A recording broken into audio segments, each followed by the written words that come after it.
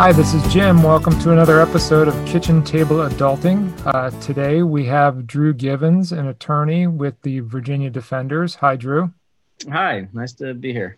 Thank you very much. Okay, so today we are talking about traffic stops and more specifically a DUI traffic stop. There's a reason, well, a couple of reasons I wanted to cover this subject on an episode. First, my audience is young adults, and young adults do dumb things, so this inevitably will come up. But also, DUIs are kind of a funny law to me because, and you can jump in here, Drew, if I'm wrong, Sure. but if you steal something from a store, the moment you walk out the door, you know you committed the crime. But actually, the DUI limit is a little thing, varies a little bit with metabolism, what you had to eat, your body weight. And so you don't actually know, you certainly know if you've been drinking alcohol, but you don't necessarily know that you're over the limit. Right. So it's a little bit different. So with that, and I will reiterate this several times for my audience, there's no excuse for drinking and driving. Please use Uber. But that being said, Drew, where should we begin? Should we begin with somebody who has had a couple of drinks and gets pulled over, or? Sure. And yeah, like you said, the first piece of advice is don't do it, obviously, because Absolutely. It can be, obviously you can put yourself and somebody else in danger, but also it's just an extraordinarily expensive thing to go through if you have a DUI. Even if you ultimately win your case, there's a good chance, you've spent, $1,000, $2,000, $3,000, more than that, depending on if you're hiring an attorney or, have a public defender or whatever the situation is. Sure.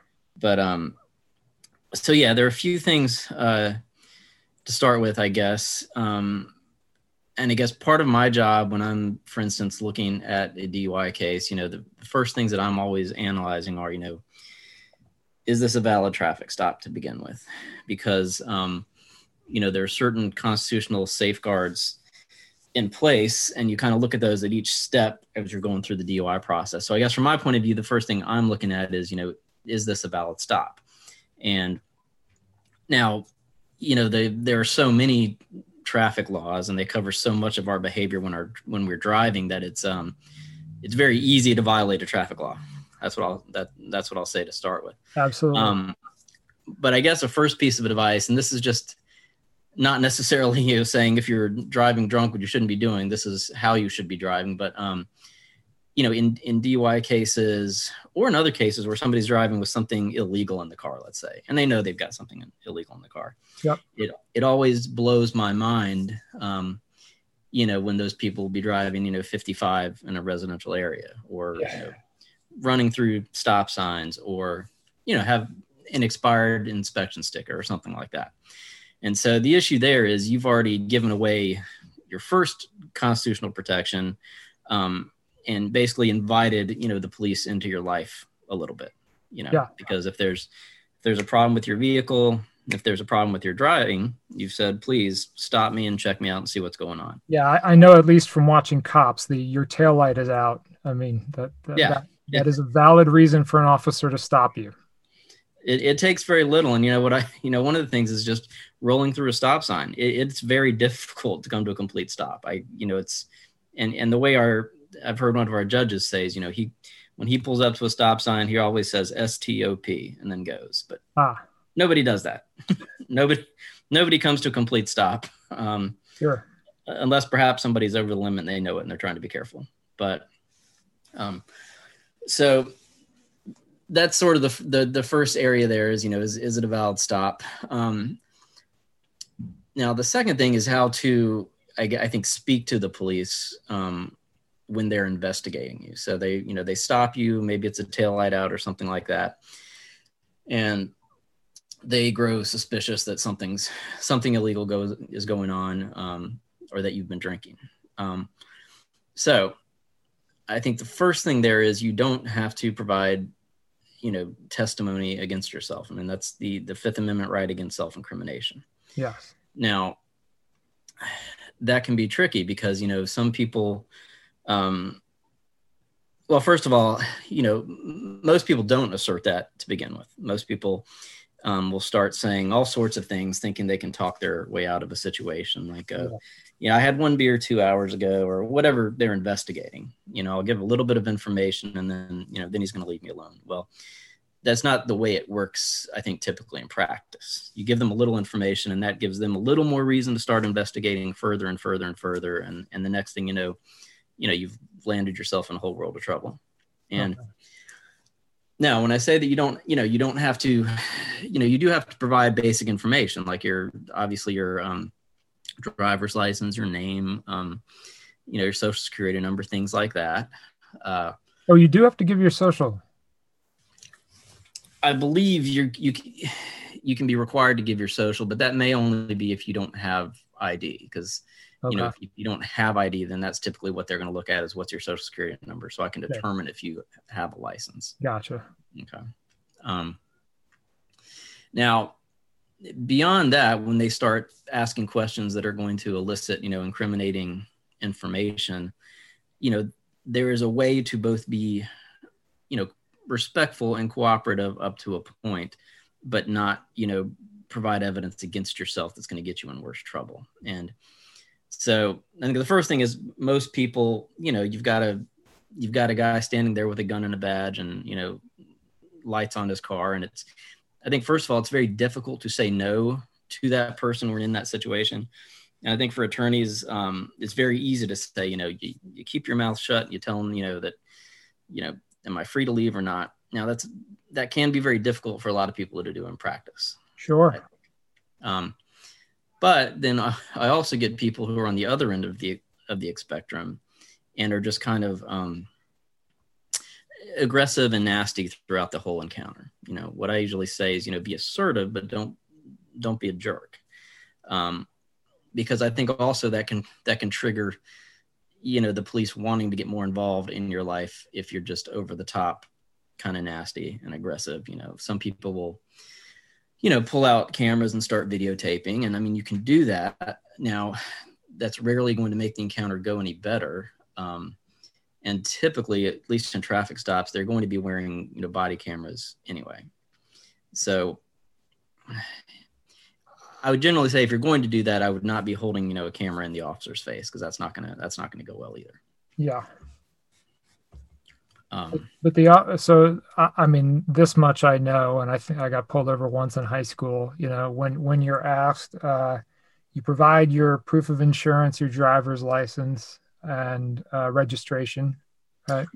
Yeah, and they can ask you for all that, just to make sure that everything is legit and you have a valid license and all of that. Okay, and then at the point at which they say, "Have you been drinking?"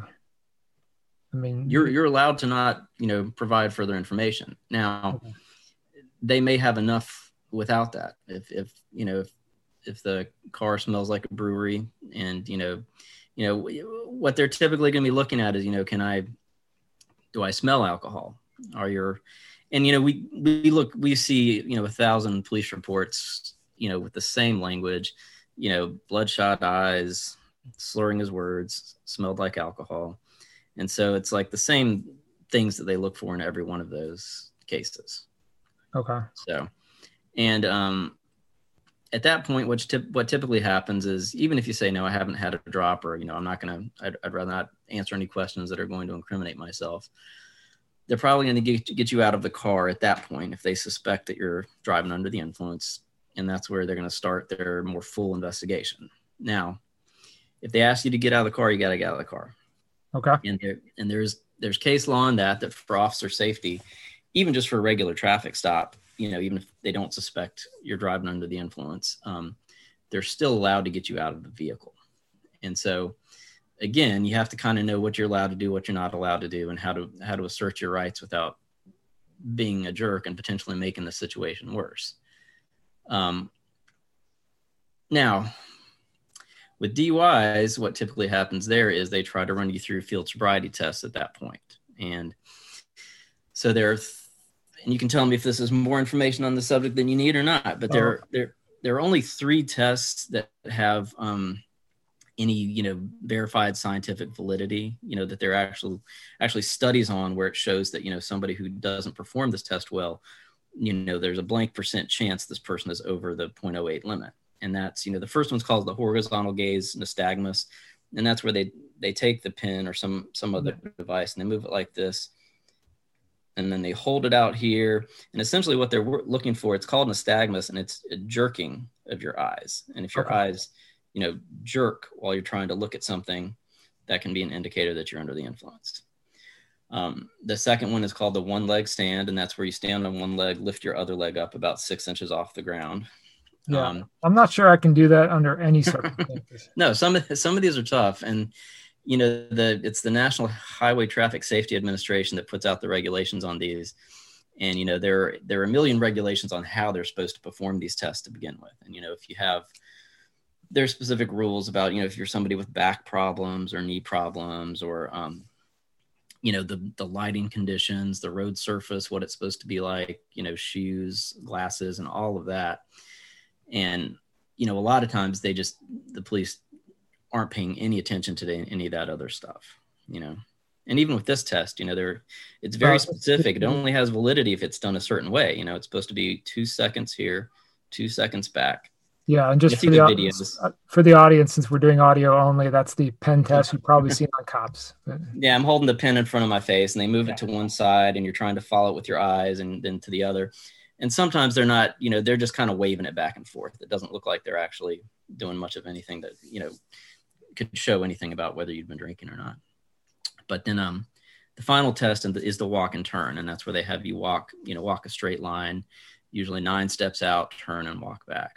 And so first of all, those are the only 3 with any real scientific validity behind them. The other tests you may see, like touching your fingertip to your nose, or, they'll have people do their ABCs, like start at R and go to X, or something like that. They may as well have you just hopping on one foot or doing jumping jacks or, breakdancing, because those are just things that they've just come up with that don't have any research to suggest that it actually shows you might be under the influence if you can't do any of those. Okay. But if you are stopped and the officer says, I want you to do the alphabet backwards from R to D, what do you do? No, thanks. And that's what I was going to get to next is on the field sobriety test. And I probably should have started with that before I went through them. You can say no thank you to those. Now, in some of our cases, the police make it very difficult to say no, because sometimes they will make it sound like you don't have much of a choice. Like, you're going to do these for me, right? Or, let's go ahead and do some field sobriety tests, rather than, will you agree to do some field sobriety tests? You can say no thank you to all those. And that's what I would recommend, because it's rarely going to help you. And as you said, you can be stone cold sober and still mess up on some of those. So the pen test, standing on one leg and walking the line, you can decline. You can decline.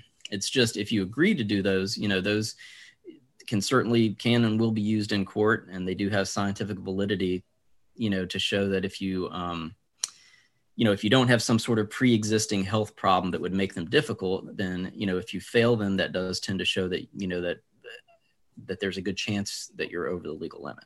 Okay. But you can decline all of those. And again, you don't want to be a jerk about it. Just no, thank you. I'm not interested in doing field sobriety tests. Like, what's your next question? That's how I, now the other thing is they have something called a PBT, which is short for preliminary breath test. And that is a handheld device, which is kind of a handheld breathalyzer that the, most police will have in their patrol cars. And they will offer you this typically at some point in the DUI stop. Usually whether they think it's alcohol related or drug related, because if they suspect drug related, I think they're still usually going to offer you that just to rule out alcohol. But you don't have to do that one either. You have no obligation under Virginia law to do the one on the scene. In other words, during the traffic stop when you're there with your car. The only thing under Virginia law that you're required to do is the breathalyzer at the police station. Because, and I think that's in part because the handheld devices don't have the same level of accuracy as the much larger machines they have at the police station. And the issue again is that sometimes the police are not clear about what they're asking you to do. And sometimes sometimes if you're not wanting to do the one on the scene, they'll make it sound like you don't want to do any, like, okay, so you're refusing everything then, huh? Uh-huh. And so, in that situation, I would make it clear that, no, I'm just refusing to do this one. If you want me to do the one at the station, I'll do that. And the issues with, I think, its accuracy also mean that the handheld device that they offer you on the scene is also not typically admissible as evidence against you, unless your attorney is challenging probable cause to arrest. And then they can say, well, he blew, a 0.10 on the preliminary breath test. But it may get a little complicated there. You can have something that's admissible just for probable cause to arrest, but not admissible as substantive evidence of your guilt.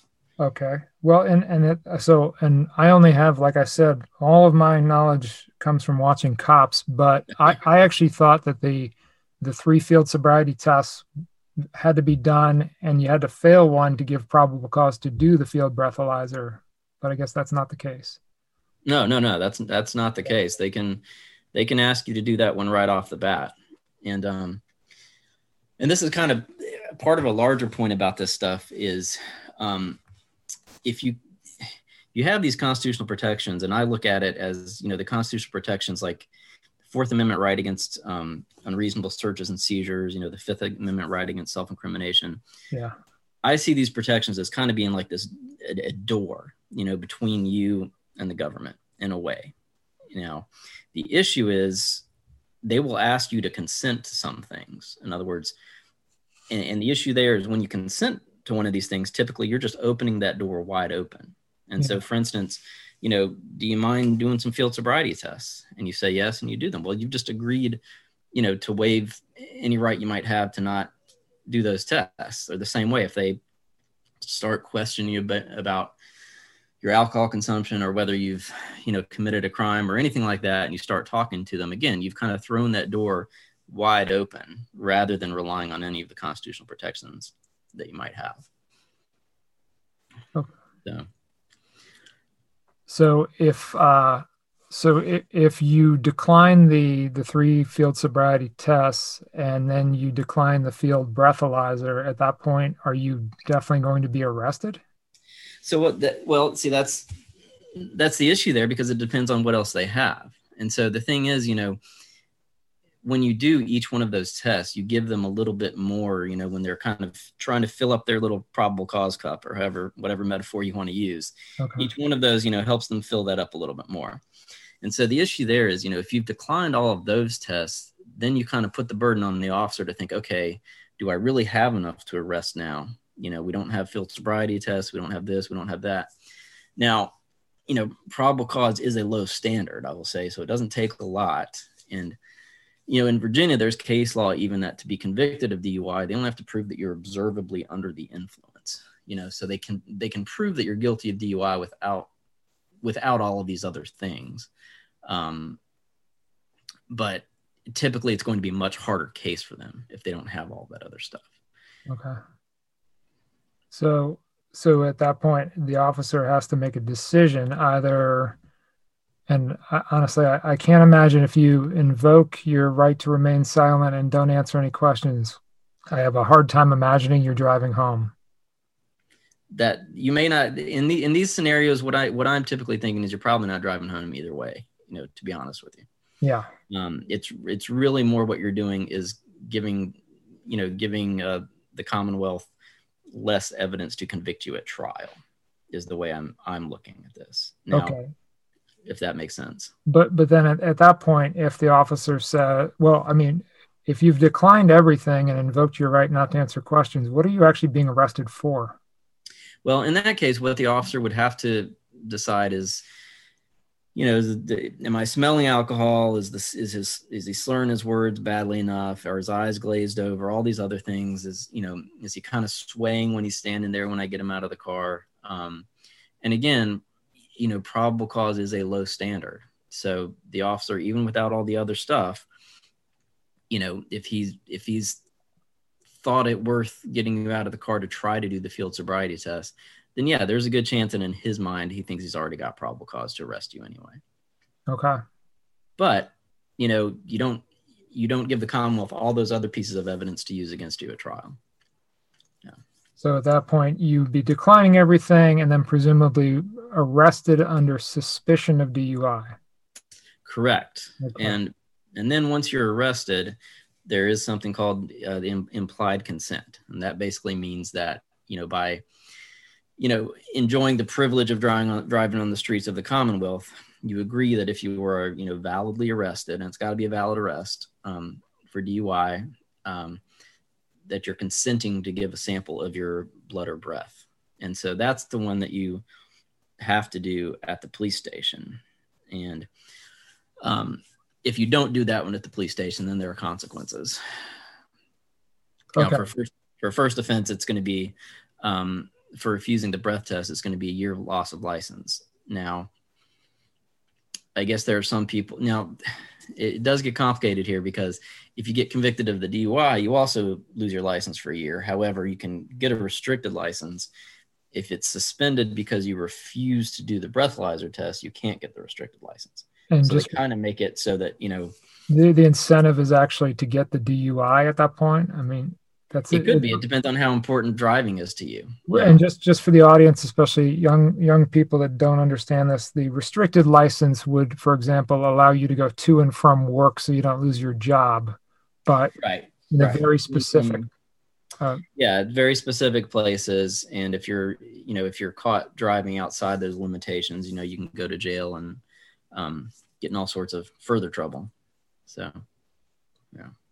Okay. So, and is it always a breathalyzer at the police station, or do they also do the blood test? Or they also do blood tests, and usually that depends on what they suspect that you're using. For instance, if they, when talking to you and observing you, if they think that, you're clearly under the influence of something, but, you don't smell like alcohol, or you were to, give a sample from the handheld device on the scene and it comes up, as 0 for alcohol, then they're going to suspect that you're using something else. And that's when they would get a blood test. And so for a blood test, they would typically what they do most of the time now is they get a search warrant, because there's been some complicated case law on, what sort of penalties they can invoke against you for refusing to give a sample of your blood. So typically now, if they suspect that it's what we call a DUI drug, then they're going to get a search warrant for your blood, and then they take you to the police or to the hospital and have somebody draw your blood there. Okay. All right. And how quickly does that get analyzed? Do they know the results fairly soon? That usually takes a while. It's gotten faster. I remember, a few years ago, the state labs were always so backlogged that it might take 6 months. And so if it's a DUI drug case, your case is getting, moved and moved and moved until they get those blood results back. Now, it seems like they've speeded things up a little bit. Okay. And that may be COVID related, because, they're just for 4 or 5 months or so, they were just charging fewer people, I think, to keep the jails as open and clear as possible. Yeah. And so there weren't as many cases for a lot of different things. So I'm trying to sum this up for the audience as I understand it now. If you have been drinking and you decline everything at the scene, there's a pretty good chance you'll be arrested, and then you can't decline the breathalyzer at the station. So if you're over the limit, you're going to get caught.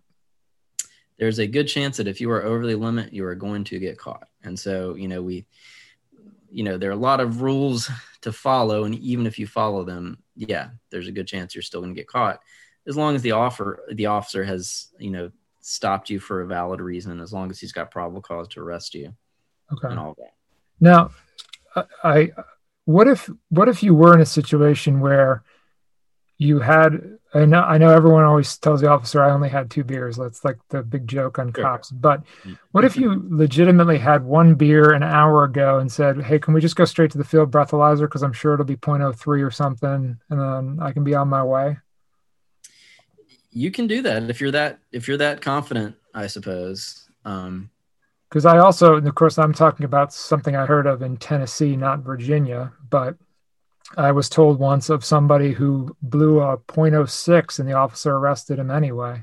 And they can, and in Virginia, the way it works is, so a .08 is what they call it a per se level, and that means you're, even if you're acting just fine and you don't seem to be impaired, if your blood alcohol content is above a .08, you're still guilty. You're going to be found guilty of DUI. Now, a .05 to a .08, there is no presumption either way about whether you are under the influence or not. And so what that means is if you're like a .07 or .06 or a .05, then they can't just use that blood alcohol concentration to show that you're guilty. They've got to pair that with other things like your behavior, was your driving erratic or weird or something like that. And then I believe it's, we don't get these, they don't charge many that are below .08. So we don't get a lot of these. And then I think it's a .03 or below, or below .05 perhaps. It's presumed that you're not under the influence. Now, I guess technically you could be acting so intoxicated that perhaps you could be convicted, on a .03, but I've never seen that case. Yeah. So I guess that's a long-winded way of saying if you're that confident about your blood alcohol concentration, then sure, you could do that, I guess.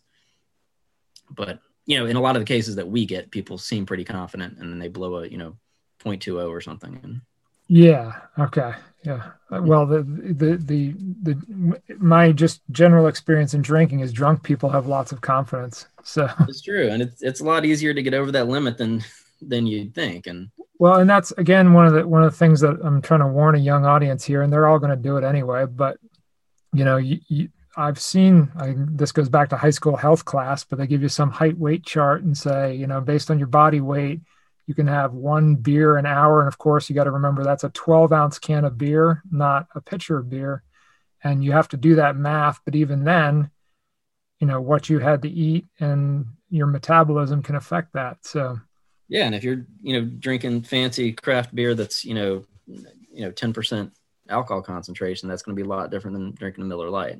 And so, yeah, I don't want to sound like I'm trying to give a bunch of rules to get away with, driving while intoxicated, because you're going to get caught most of the time. Well, and I'm now under the impression that there's no way to get out of it anyway. So, I mean, we will have cases where there is no blood alcohol certificate, and when you watch the video, somebody just doesn't, I have had cases where people do seem to be stone cold sober as far as their behavior, and then really all the officer has is, well, he smelled like alcohol or this and that. And so those cases can be winnable, but yeah, you are taking a risk when you decide to give a sample, because I don't know anybody that's great at judging exactly where they would be. And I know I've heard of different conferences, legal conferences, where they'll have, breathalyzer machines just to let the attorneys, drink and see how easy it is to get over the limit. So. Yeah. And I do know some people have, gone on Amazon and bought a little pocket breathalyzer, but I don't know how accurate those are. And I've never tried. What's that? I've never tried those. Yeah. I don't know.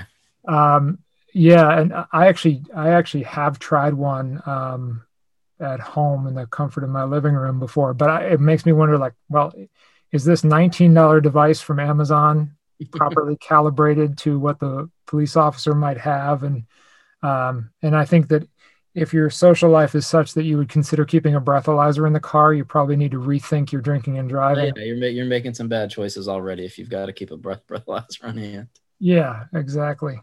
Okay. But what about just in general with, even if it's just a traffic stop and you're not drinking, but the officer starts in with questions like, so where you're from, where are you going? What are you doing here?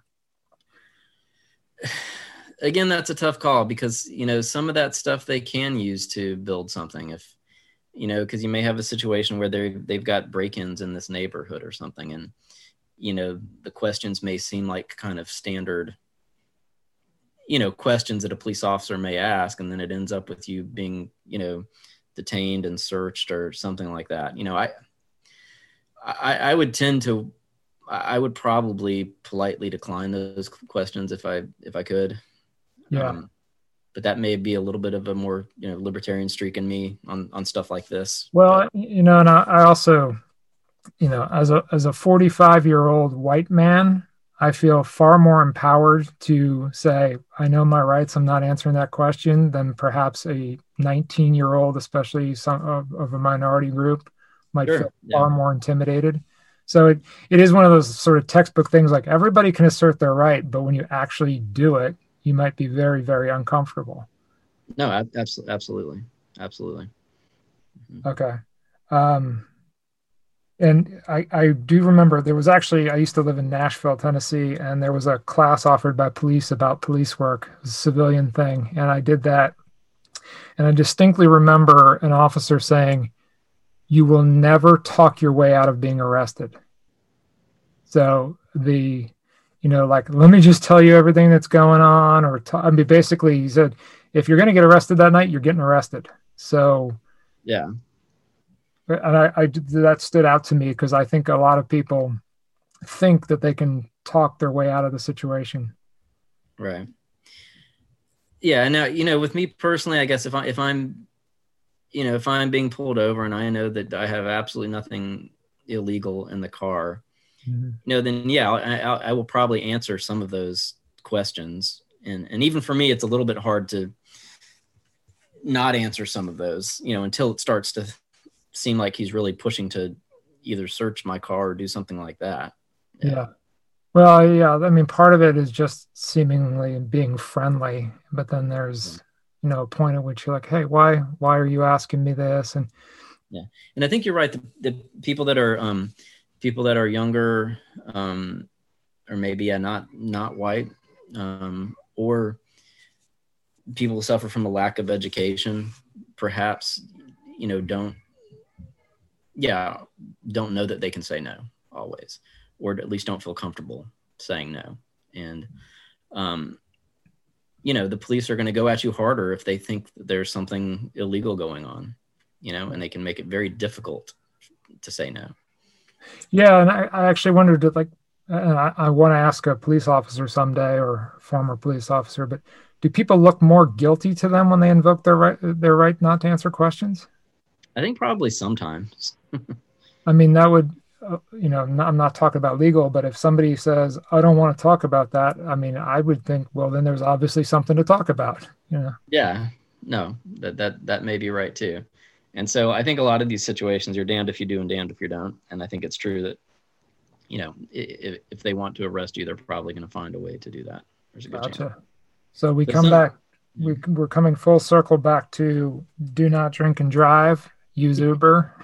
Okay. Absolutely. It is a costly process, and that's assuming that you don't, hurt somebody else or hurt yourself. It's an extremely costly process. And you have to imagine, first of all, if you want to get the restricted license, so first of all, you're going to lose your license. Your license is suspended. And then you petition the court for a restricted license. And then you have to decide whether you either want to, walk to work for a year or pay to have what's called the ignition interlock device installed on your car. And that's what you have to do now in order to get that restricted license. You have to pay to have this device installed on your car, so that every time you drive it, you blow into something and basically, submit a breath sample. Wow. Okay. Yeah, I have heard of that from somebody I know. Okay. So yeah, we're talking about, not being able to drive or having to do a breathalyzer every time you get in the car, plus thousands of dollars. Yeah.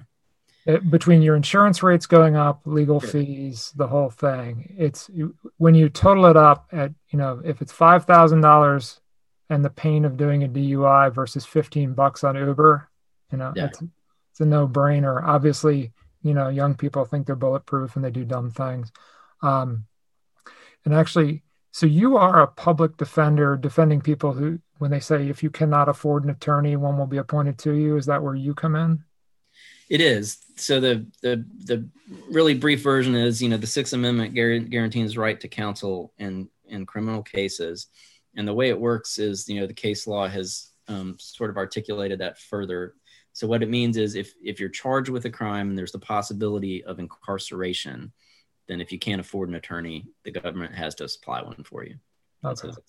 So that's where public defenders come in. All right. Well, we have, this has been a great conversation. I've learned a few things that I didn't know. Again, all I do is watch cops.